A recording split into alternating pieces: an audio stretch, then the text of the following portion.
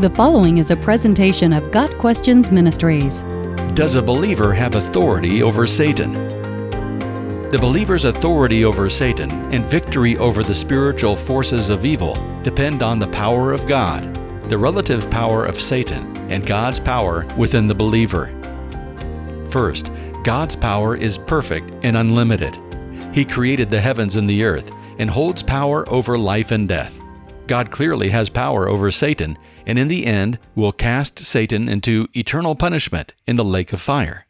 Second, Satan's power, while no match for God's, is yet strong. Satan can tempt humans as he did with Eve in the Garden of Eden. He is sometimes given permission from God to inflict pain on people, as in the case of Job.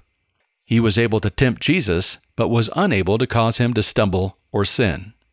God warns us that Satan hunts for human victims in the way that a roaring lion prowls for his prey. 1 Peter 5 verse 8. Satan's power is not only limited in effectiveness today, but it is also limited in time. Evil faces an ultimate defeat in the future. This brings us to our power in relation to Satan. Believers in Jesus Christ have God's Spirit living within them. Galatians 2 verse 20 says, I have been crucified with Christ, and I no longer live, but Christ lives in me. The same power that created the universe resides within us. As a result, Satan has no true power over believers in Christ.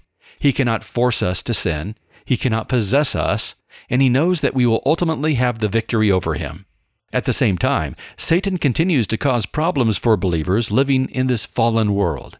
Ephesians 6, verses 10 through 18, reminds us of the spiritual battle we face and the importance of walking in spiritual armor. In addition, James 4, verse 7 tells us of our responsibility to resist Satan.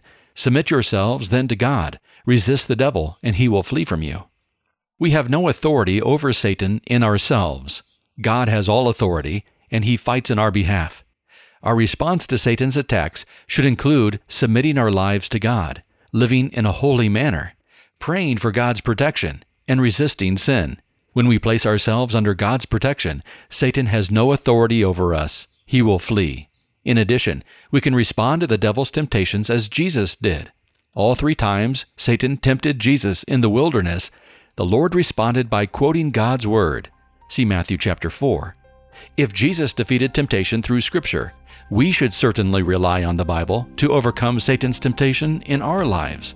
It's not called the sword of the Spirit for nothing. Ephesians 6 verse 17. The Apostle Paul reminds us that Satan's power will not last long. Romans 16 verse 20 promises, the God of peace will soon crush Satan under your feet.